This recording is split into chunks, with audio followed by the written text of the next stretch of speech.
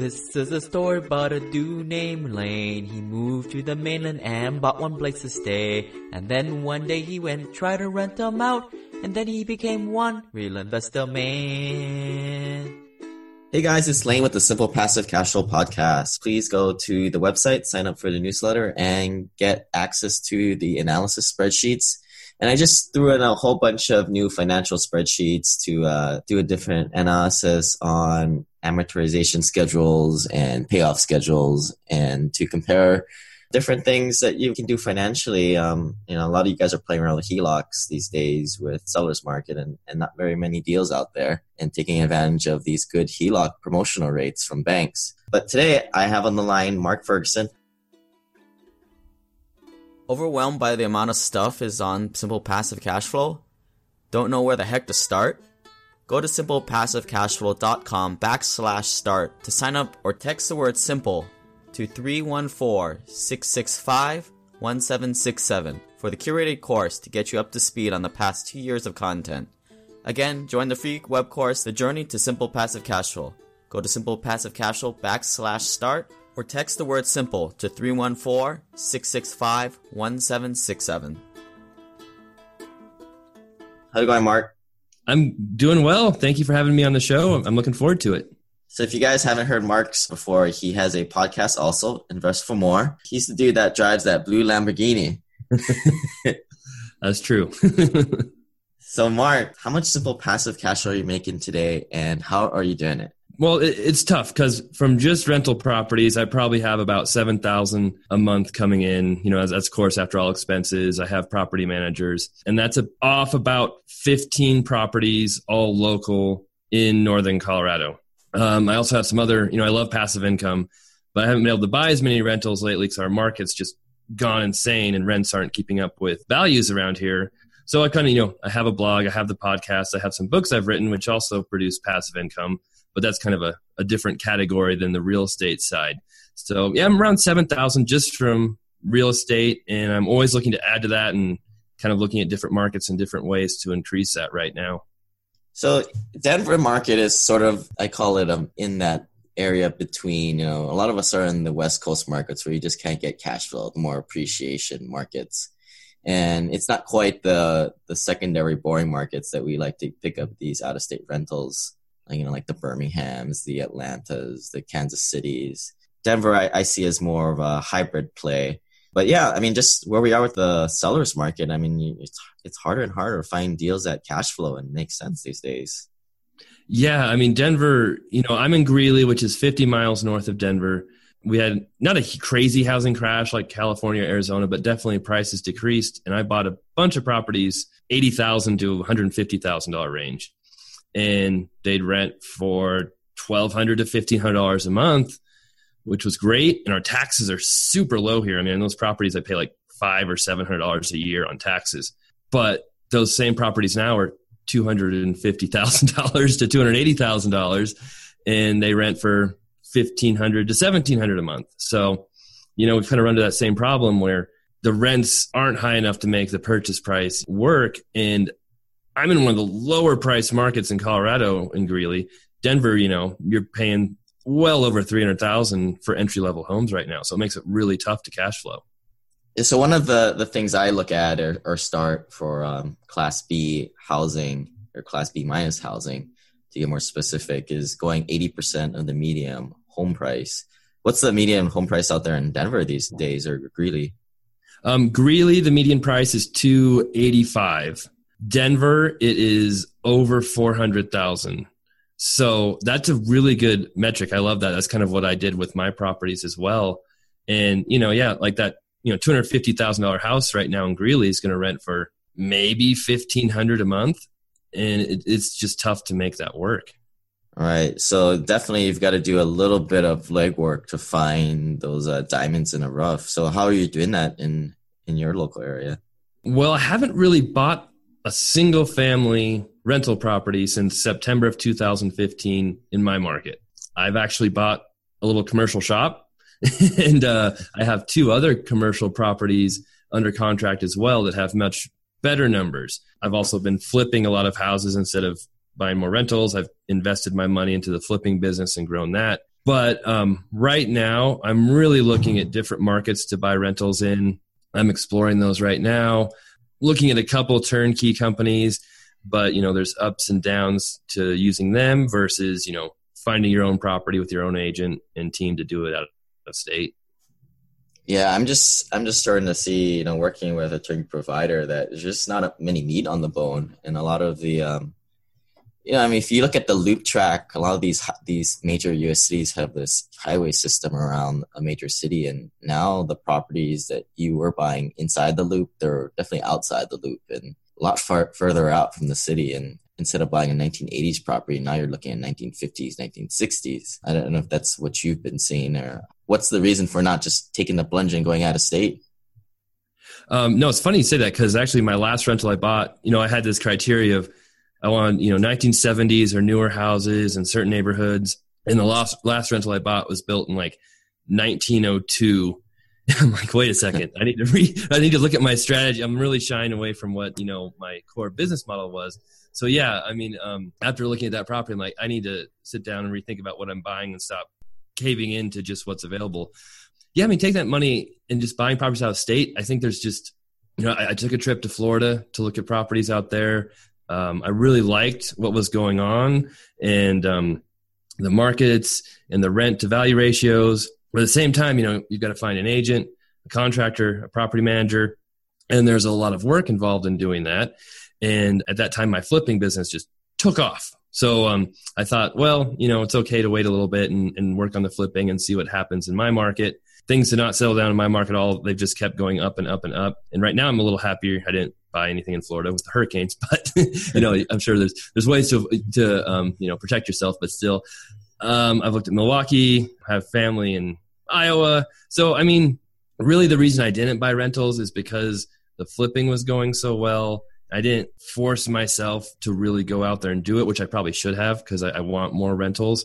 And right now I'm really looking at it. I'm like, I have to buy more rentals. I need to figure out a market, just go do it. So right now, kind of the plan is, I think I might buy one with a turnkey company and then one of my own, and kind of compare the process and go through how it worked. Of course, talk about that on my podcast and blog and everything, but just for my own personal reasons as well, just to see the difference, the time involved, and the results you get. Right.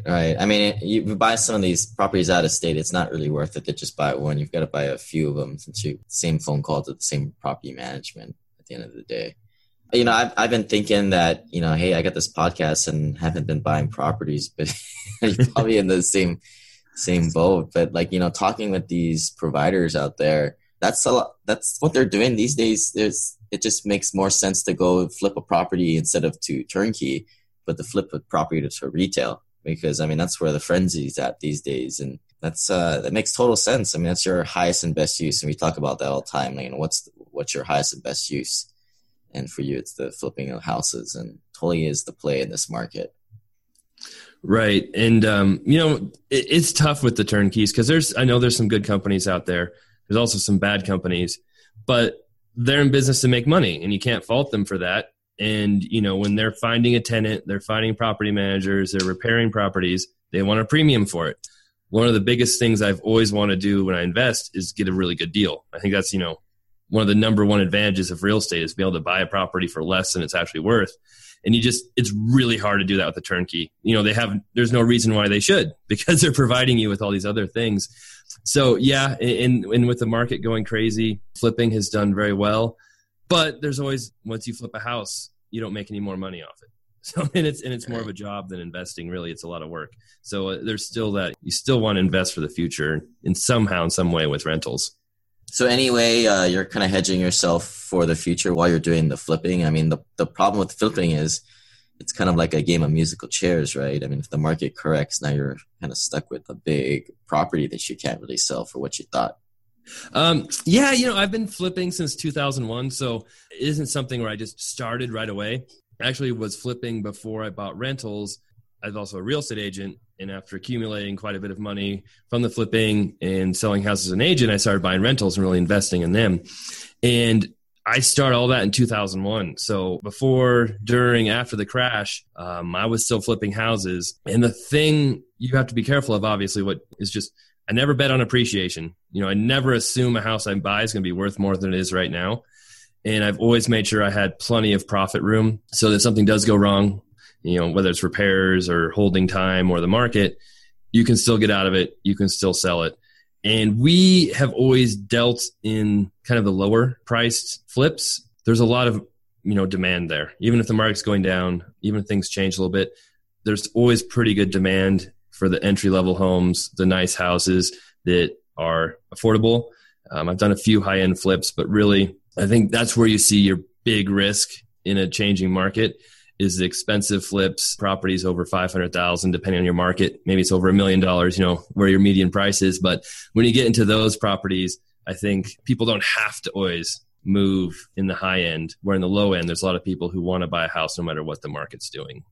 All right. Like, kind of dangerous there when, you've got such a big property and the market turns, that's where your discretionary money runs away from.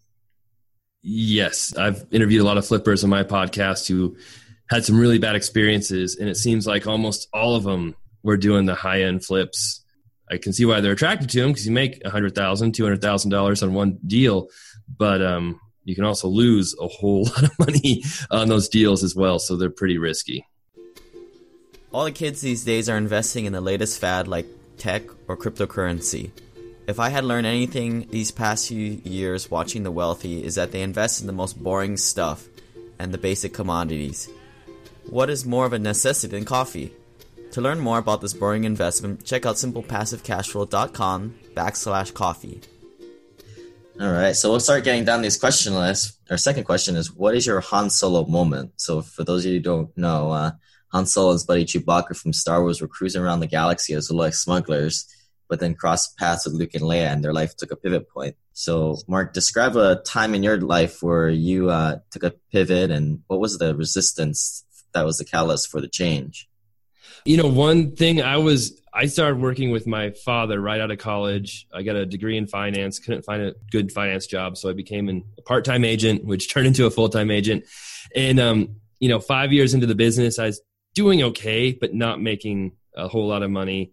And at that point, I was very self-sufficient. I didn't want help from anybody. I did not do any self-help, type books or listen to any CDs or anything. I thought I could do it all myself.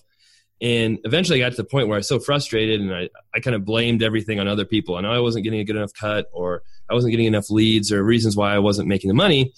And I kind of wrote out an accidental plan on why my life was so unfair and why things weren't working out right to give to my dad. And in doing that, I kind of accidentally wrote out a bunch of goals, like saying, for me to make $100,000 a year, it's just crazy. I'd have to sell all these houses. And after writing that out, it's kind of like, well, why don't I just sell all those houses instead of stop complaining and whining about it? And that's kind of an accidental catalyst that really got me to thinking, okay, I can't rely on other people to make my life better. I have to do it myself. So that kind of set, the ball rolling for doing some goals, just thinking different about my work and career. And from that point forward, things just did a 180, got into the REO business, selling foreclosures for banks. And it's just a crazy change that was a complete accident. Yeah, I mean, most times people who are not successful, they're usually blaming their non-success on other people. And unless you take the reins and be accountable to yourself, and nothing really changes. And it makes total sense, and everybody nods their heads when they're listening, but it's hard to take perspective and look at yourself. I mean, the blind spots that we have you never see them. Yep, exactly. It is tough. And I think, trying to do everything on your own was one of the biggest mistakes I made, because I had no one. My father would help me out a little bit, but he's all about selling houses and doing an occasional flip. I wasn't really listening to him anyway. So, but yeah, if you can, listen to people around you, masterminds, whatever, just groups of friends who you're willing to listen to and help you out with, it makes a huge difference. Did you get any coaches that kind of go in initially with that, or see your blind spots? What I did is I started buying some coaching products for agents is what I did. REO agents, foreclosures, things like that, which really helped a ton. And I joined a group, which was the NRBA, the National REO Brokers Association. That group was incredible help to me. And I went to a conference, my first I'd gone to a few real estate conferences before and always been like, oh, this is a joke, whatever. I'm not learning anything because I've had such a bad attitude. But I went to that, conference by myself, had no one else to rely on. I had to go out there, talk to people, and it was a fantastic experience just learning from them. There were agents, making $500,000 a year at that group. And I was just kind of in awe, like, oh man, I don't belong here. But they kind of talked to me.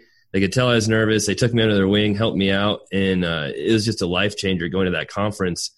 And along the way, I also did coaching with like Jack Canfield, just for my attitude, goal setting. Yeah, from that point forward, I just, I tried to get as much help and develop myself as much as I could. Right, excellent. So next question, worst life or business moment, what did you do after? What was a lesson learned? That was probably around 2006 or 7 in that range. And I decided the best use of my time would be to fix and flip a house and do all the manual labor on it myself. Because I thought, I'm going to save all this money on labor. I'm going to, make so much more money because I'm spending my time painting and replacing windows. I replaced the kitchen, replaced doors. I did flooring. I painted everything. I replaced bathroom fixtures. And it was the stupidest thing I ever did. One, I wasn't a contractor. I had some experience doing that type of work, but I wasn't a professional contractor. So the work was not good. It wasn't as high quality as it should have been. 2, it took me at least 3 or 4 times longer than it would have taken someone else. So I had carrying costs, property taxes, insurance, utilities to pay that whole time, which pretty much ate away any extra money I made by doing it myself. And then the opportunity cost was huge. I was not looking for other flips. I was not selling houses as an agent. I was spending all my time working on that house. And it was super stressful for my girlfriend at the time, who became my wife. And it was just, I learned I'm never doing manual labor on a house again. My time is worth so much more than that. Finding deals, doing high level things, hire out whatever you can to help with the labor, the busy work, all of that. So that I took that on not just for manual labor, but in my business as well, property management, for any task that I can hire out and I can spend my time on higher level things, I do now. Yeah, it's I call it CEF, cheap, easy, and free. Beware of that. And a lot of guys will, they'll go to read some internet forums on BiggerPockets and read a couple books, and then they'll go and buy a turnkey house from a provider and just get totally screwed because they're like, I bought the $60,000 house that rents for $800. I'm like, okay, go ahead and do that, bro. Like, you'll be fine, right? Like, everything.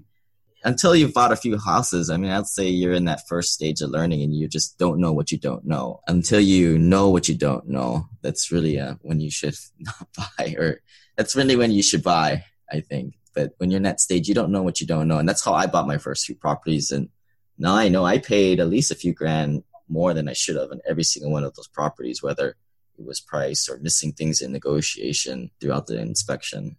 Go with a mentor, go with somebody who knows how to do it. Talk to more investors. Cheap, easy, and free, right, Mark? Yep, exactly. And there's always things you can learn. I'm still learning things now, which is the cool thing about real estate, is it no deal's ever the same. So that's for sure. So current 2-week experiment and a 6-month project that you're working on. 2-week experiment. I'm always setting small goals, big goals, medium goals. Kind of my 2-week experiment right now is we hired a new agent who is going to be an agent / someone that helps with my blog and podcast. So on our, I have a real estate team now with, we have 10 people on it, administrative assistants, my project manager for my flips, a contract manager, a couple of real estate agents, a team manager. And in the past, we've always hired kind of real estate agents just as agents to sell. And lately we've been hiring people who can sell and help with the team, like marketing or contracts, whatever. So we just hired someone who's going to help with my blog and replying to my emails and taking care of more of that busy work. So that's more than a 2-week experiment. We just started it, and I'm just kind of having him respond to emails for me, which is really hard for me to do and let go of. But, I'm not giving away all of it right now, but just a few of them. So that's kind of the short-term goal, see how that goes. And as far as 6-month projects, I'm buying a commercial rental now that's, 7,000 square feet. It's vacant. I've got to go in there, fix it up a little bit, get it rented. And the plan is to kind of use private money to buy it now and then fix it up, get it rented, and then refinance it with longer term financing. So that'll be at least a 6-month project. That's kind of a big one. I've never done something like this before with commercial. So I've partnered with someone who does some commercial stuff and trying to learn as much as I can about the business. So those are the short term and the long term going on that are biggest for me right now. Good. So you've got an investor focused podcast. How's that in getting leads for the agent side of your business? It does help. I mean, we have a lot of leads, a lot of investors who ask us to help them buy rentals. The biggest problem is our market doesn't work well for rentals right now. So, it worked really well I just started a few years ago, and at the beginning we did have some investment properties around, but it still does provide leads. There are people still looking to invest in the area, maybe not primarily for cash flow, but for some appreciation, or just they feel it's a solid place to put their money. I think Justin, my team manager, is working with someone now who's doing a 1031 exchange from selling a bunch of mineral rights into buying 2 properties. And they want to be in this area. They know the area. And that was from my podcast. So there are definite leads coming in. And I've actually hired agents even who found me from my podcast or the blog. Right. Because there's still a lot of people out there that think that investing is possibly buying a primary residence, or especially where you live. I think there's a lot of misconceptions about what investing is.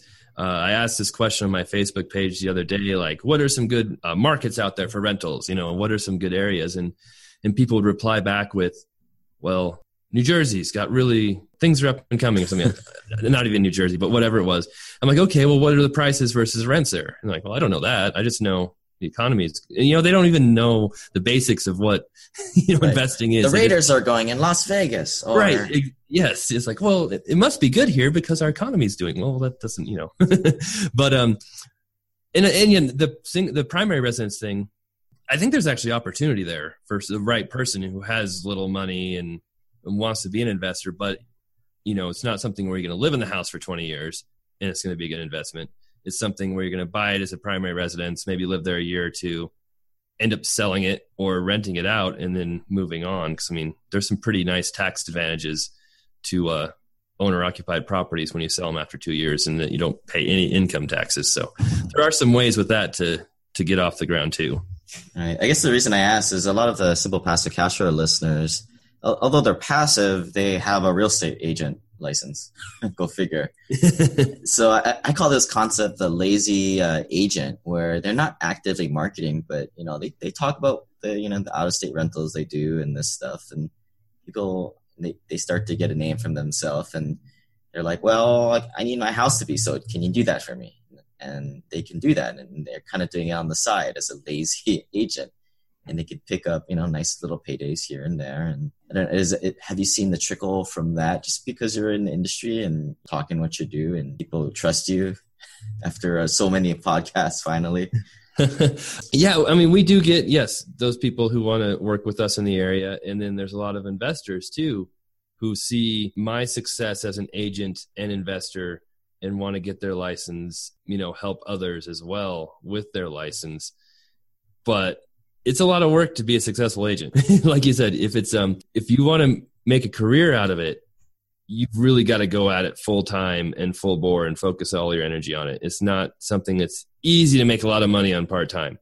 If you just need it for the deal here or there to make a little bit of extra cash, it might work. Then you also have to think about, hey, do I have the best interests of my clients in mind if I don't have much time to spend on marketing or helping them out, or if I'm not available most of the day because I have another job. So there's a lot that goes into being an agent and working part-time and helping out people. I get a lot of people that ask me, hey, when should I get my license? When's it advantageous? And I always tell them, well, if you want it to be a career, you want to actually sell houses and make money at it, do it right now. But if you're just an investor and you want it to help your investing, at least buy a couple houses first. Make sure you like the business. And if you're buying a house or 2 a year, it probably makes sense to get your license if you have the time for it, if you're not swamped with other things going on in your life. One of the first things I looked into getting away from Wall Street were the many crowdfunding sites out there, but I just was not into paying another middleman to give me a false sense of security and then take a chunk of the profits from the operator and me, the investor. Check out simplepassivecashflow.com/Len or text the word money to 314-665-1767. These lending opportunities are exclusive to Simple Passive Cashflow listeners, to power operators I trust and will put my brand on the line with. Again, for more information, check out simplepassivecashflow.com/lend or text money to 314-665-1767. So what is your simple passive cash flow number that you're shooting for? And imagine you had 2 times that amount. Describe your ideal day, detailed routine, and what projects you'd be working on at that point. My cash flow number is always changing. So I wrote out a plan a few years ago that I wanted 100 single family rental properties. And, I posted on my blog, my site, and I've tried to update it. And I want to do that by 2023. I'm way behind on it because I haven't been buying rentals because of our market. But I always kind of wanted to have $100,000 a month in passive income coming in. So I've always wanted to have big goals, big dreams. And I figured with that much money, I could do almost anything that I wanted at the time. But then, of course, you probably experienced this too, where the more money you make, the more passive income you have, the more freedom you have, you realize how many more things there are out there to do in your life and how many more things you want. So it's a constantly changing number. But I think that 100,000 would definitely allow me to do quite a bit of things. As you know, I'm a huge car guy, and I like expensive, exotic, older cars, which are very, pricey right now in today's car market. So that makes it tough to put those dreams into action when things are so expensive. That number would help. Obviously, doubling that number would help it even more. My dream car is a Lamborghini Miura, which is from the 60s and 70s, and that car is over $1 million right now. So that's a pricey asset, that's for sure. What'd you get? You did grab a blue one, right? Yes, I have a 99 Lamborghini Diablo I bought in 2013. And I kind of made a deal with myself where if I made enough money, because you can finance those cars. Actually, a lot of people don't realize it. I have a 12-year loan on that car at like 5% interest rate. So it's almost like a mortgage. And I made a deal with myself where once I had enough passive income, a certain amount from the blog and from my rentals, I'd be comfortable buying that car. It's kind of like 10 properties is what my number was. And so I bought that car for $126,000 in 2013. And today it's worth like $250,000. So it's been nice on that front, the appreciation. And then I also just bought a Lotus Esprit a couple of months ago too, which is a much more affordable car, but I think those have upside in value as well. So it's not just real estate you can invest in, although I never buy cars to make money because I have a hard time selling them. Do you ever refinance those things then for your equity? You could. I never have personally, but yeah, I imagine you could if you really wanted to. So it's kind of it's a really interesting business. Like the Lamborghini Countach, which is another one of my dream cars, like 5 years ago, you could buy them for $100,000 and now they're $400,000. It's crazy what some of those will do. I like what you did. I mean, a lot of people their first inclination to kind of shake their head, right? Like here you are growing a real estate empire and you're taking a lot of the seed capital and going essentially blowing it on a car. But I mean, I kind of did the same thing on the last place I lived. I mean, I sold my house to put into, multifamily syndications and get going with that. And then I had to look for an apartment to live in. And I was like, well, all I need is like a 1 bedroom or 2 bedroom. And I was like, no, I'm going to get something really nice because whatever situation you put yourself in, you will expand your means. And if you're living in a crappy apartment, that's how you're going to conduct yourself. I don't know if that's what you were thinking at the time, but it doesn't make sense. But then again, it totally does. Yeah, no, it's a tricky situation. I know what you're talking about because when I was not doing as well with an agent, I love cars. Like Lamborghinis were my favorite car since I was like 3 years old. So my whole life, I'd loved them. I had these goals to buy them even through college. And then I got in the real world. I'm like, I'm not making any money. It's just stupid to ever think I'll have a car like that. That's for other people. And it not only kind of was a downer for myself, but it made me less successful thinking that way. You just get the wrong mindset. And once I started changing my mindset and making goals, I'm like, why am I telling myself I can't do this? I'm giving myself no chance at all if I say that. But if I at least try, I'm going to be a lot happier trying and not getting it than just giving up and never knowing what happens. So 2 fronts to buying a car like that. Like one is like, man, how much money, how many more rentals could I buy with that cash? How much more passive income could I make? but then it's also a dream of mine, and how much happiness I've gotten from that car is, you can't really put a price on that. And it's also helped my business. It's helped, people. I've made other people happy by taking it to car shows and giving them rides in it and talking to them about it. Networking has been a huge factor for having that car. It's actually helped my business more than it probably cost me. So it's not only a dream and making yourself happy and trying to figure out a balance between, okay, how much do I save and invest versus how much do I use to make my own self happy, is also motivation too, where it's like, okay, if I buy 10 properties and I can have this car or something, set yourself goals to motivate yourself can be a huge way to increase your success.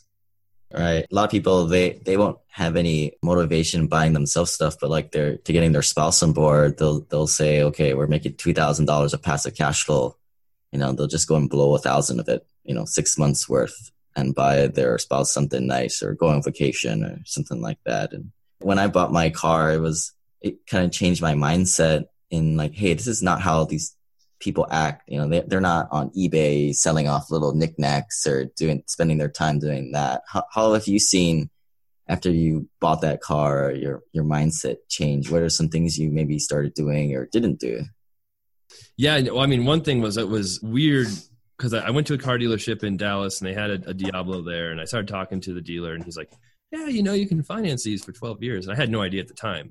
I went into shock.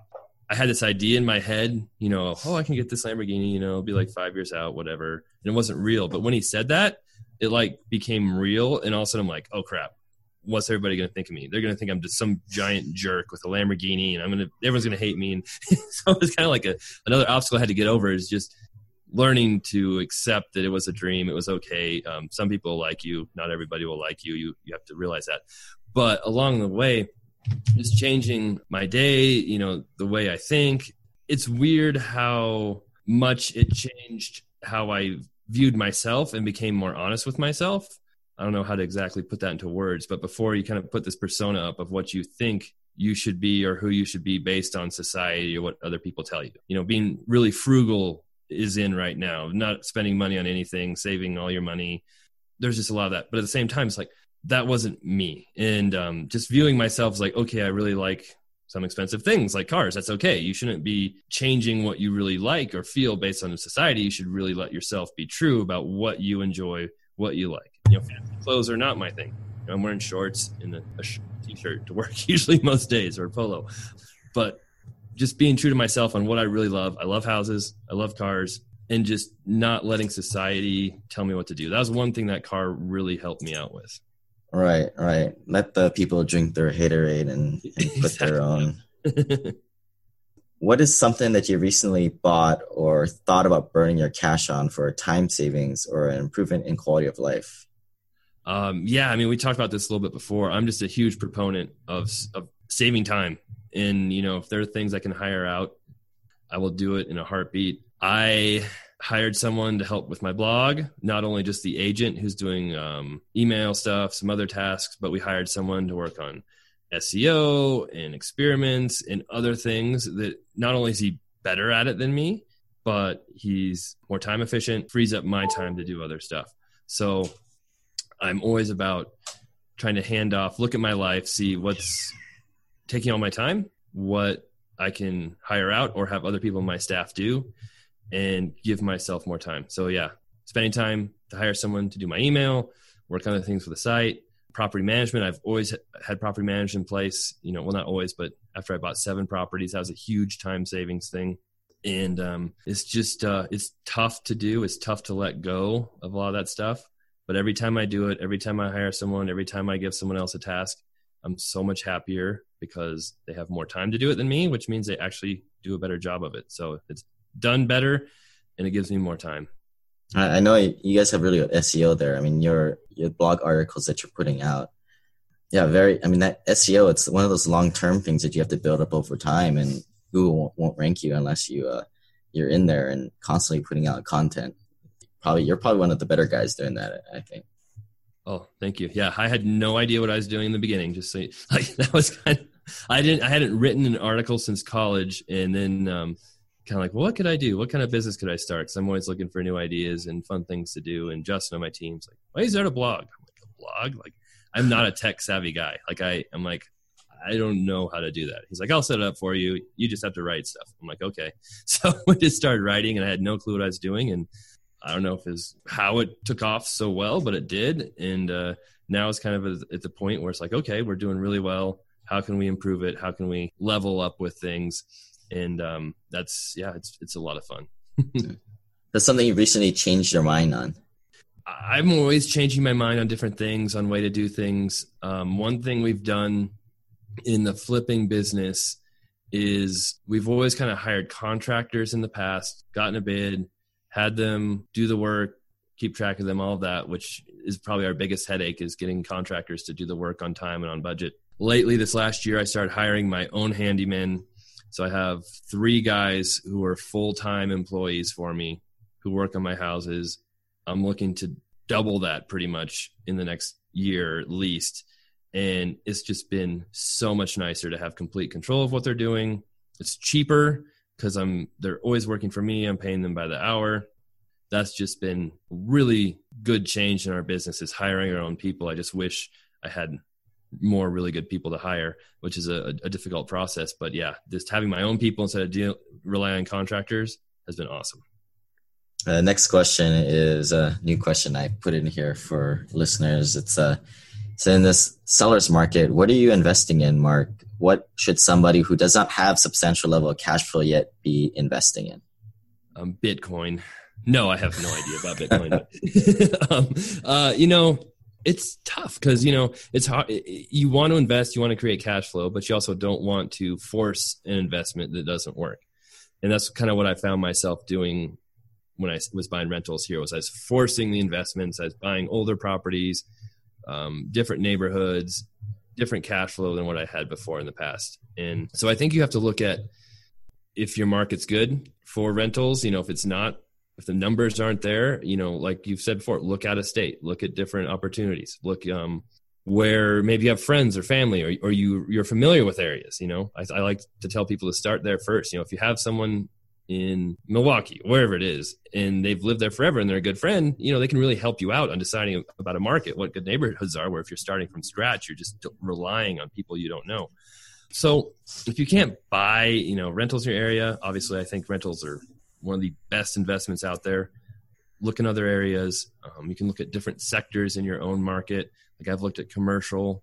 I've looked at multifamily, which is not any better than single family here. But if you're just starting out, you don't have a lot of cash flow, you could look at just different markets, or in your own market, how to get a really good deal. Maybe you're buying way below market and you can make a little bit of money, but you've got the upside of selling or things taking off in the future. But I would just say be careful in the seller's market that you're not forcing an investment just to buy something. So the last question here is Tony Robbins identifies 2 large concepts that we continue struggling to gain perfection at. The first is the art of fulfillment, and the second is the science of achievement. So if you died tomorrow, and I would email this to your kids a couple of decades later, what would they hear? What is your secret or hack to the first science of achievement? What are your secret habits or morning, nighttime rituals, etc.? I've tried to be a morning person. I've tried to get up early. It doesn't work well, but I do have, I try to do my nighttime ritual instead. I've got a home office. I'll go down there. I have a journal where I'll write, what happened today, what I was thankful for, just kind of try and, meditate a little bit, calm myself down, especially if I've had a stressful day, and you're anxious, just relaxing and turning everything off and just, trying to calm yourself really helps out. Try and review my goals every day, look at what my short-term, long-term goals are, and just remind myself, don't just get stuck with busy work all the time. You have long-term goals, you have some short-term goals. Are you really doing, taking action that is getting you close to those goals, or are you just treading water, not getting anywhere? So I think almost every successful person I talk to does the same thing. They set goals, they take time for themselves, they review things, and they work a lot on themselves, not just on their business. So I think, the secret I tell my kids is make sure you take that time out for yourself, even when you're busy, even if you have kids, even if it seems like you don't have time, that time is just super important for you. One thing I stenciled across my office wall was "Conquer the Resistance," which was a quote from Stephen Pressfield's book, The War of Art, which is just, when things are getting tough, when things seem the hardest to finish a project, that's when you've got to push through and work your hardest because you're close to something really big. So that's one of my favorite quotes. All right. And his other book is the Turning Pro book. And it's all about, you ask someone, oh, hey, you told me you're going to do this and, make these kinds of changes to your business, but inevitably it doesn't happen. And it's like, WTF, right? Like, what happened? It's the resistance with the capital R. It's all these little things that got in the way. What you said yes to, that you're implicitly saying no to, and all the little decisions that you're making. Yep, there's a lot that goes in our heads that we don't realize. That's for sure. So you do the evening after everybody goes to sleep. Is that your time? Yeah, sometimes my kids will be asleep, but my wife will still be up, and I'll just go down and I'll do it in the evening, and that works better for me than the morning. All right. So you're not stressed out about all the business that needs to get done throughout the day, or you're snacking on it with your cell phone, trying to get that done before the evening block window? No, that's another thing I learned especially when I did the Jack Canfield coaching, was a really cool program, was just to reduce my stress and worrying. There's always stuff I want to do. I always have a huge list of things I want to accomplish, but I don't stress about it. I'm not worried about it. I think of it as opportunity to make things better and increase them. At the same time, it's like I have to be very thankful and realize in the moment that I'm very fortunate. Things have gone very well for me up to this point, and not getting a couple things done or a couple things going wrong is not going to ruin me. So there's no use in worrying about it. So, I always try to have the attitude of do as much as you can, make one big change every day or accomplish something every day, but don't stress about the stuff that you can't get done. Right. Like, cause I've been, I still work the day job, and I've been trying to do just a couple hours a day or a few hours a day, and a block on the weekends is what I've been trying to set up for. It's a little different for you because this is a full-time business, and you're never going to get every single image or article SEO optimized or do every little thing. But is that's just simple as that? You just don't worry and try and get little things done. Yeah, it's you're constantly trying to improve, but if you try to fix everything at once, you're going to drive yourself crazy. So it's kind of like, I have this long list of things I want to do, and sometimes I look at them like, oh my God, I'm losing all these opportunities. I could have had all this money. It's like, wait a second. I've already accomplished all of this. We're already at this point where things are going really well. Don't stress about it. Not just one thing off the list today, and you're better off than you were before. And I've always found that slow, steady improvements have worked much better for me than big, giant leaps anyway. The big, giant leaps never seem to go as well as planned or come with more risks, and the slow improvements, kind of like the passive income, is building over time more and more and more, seems to have more longevity to it and more substance, and it's worked better for me. And Mark, what is your secret or hack to the art fulfillment? How do you contribute back?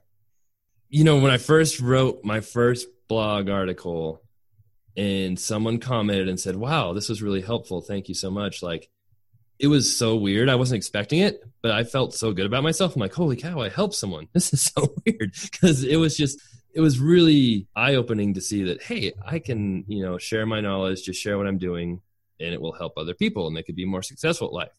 So the blog has been a great way to give back, to give help, to do the podcast, to just share my knowledge, not just mine, but other people's as well. I've learned so much myself from other investors I've interviewed, or when I'm doing research on articles, learning other things. But, obviously that's not all, I do, but that's really one of the most fulfilling things I can do. And a lot of times when I'm writing, thinking of a subject or thinking of something I can write about or talk about, it's like, okay, what would help people the most right now? Trying to put myself in their shoes. What would help them out? Not what would make me the most money. And usually a lot of times the things that help out other people the most will end up making you money anymore, because they're more interested in that. But that's really helpful. I'm also very involved in the local food bank, in different charities.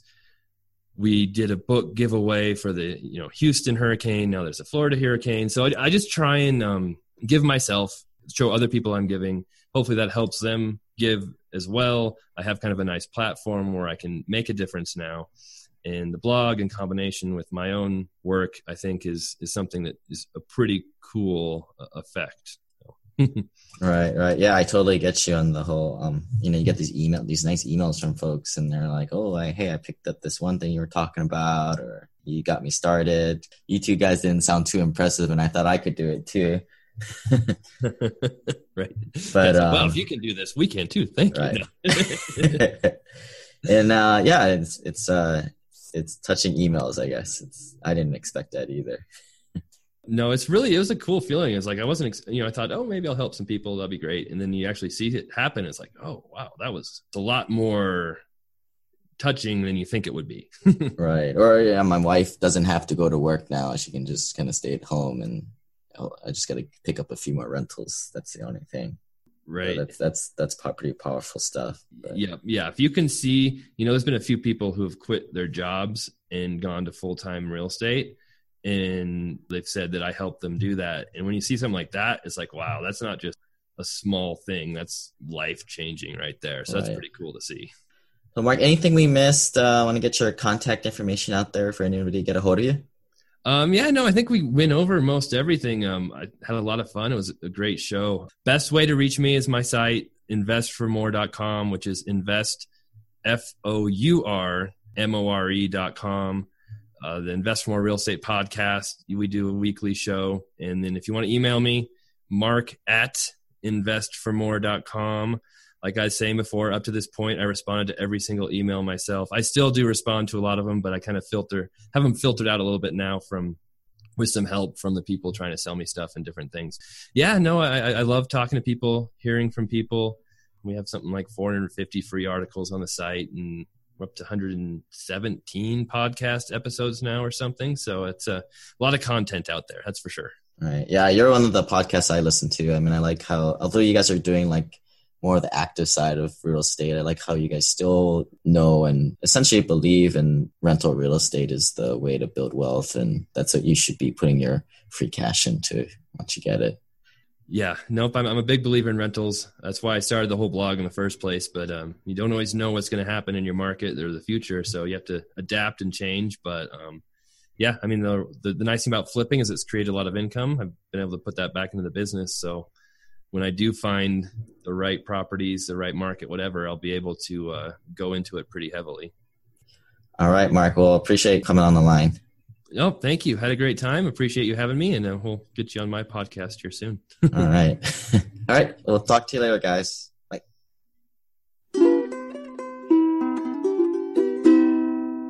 This website offers very general information concerning real estate for investment purposes. Every investor situation is unique. Always seek the services of licensed third-party appraisers and inspectors to verify the value and condition of any property you intend to purchase. Use the services of professional title and escrow companies and licensed tax, investment, and or legal advisor before relying on any information contained herein. Information is not guaranteed, as in every investment there is risk. The content found here is just my opinion, and things change, and I reserve the right to change my mind. Above all else, do your own analysis and think for yourself, because in the end, you are the only person who is going to look out for your best interests.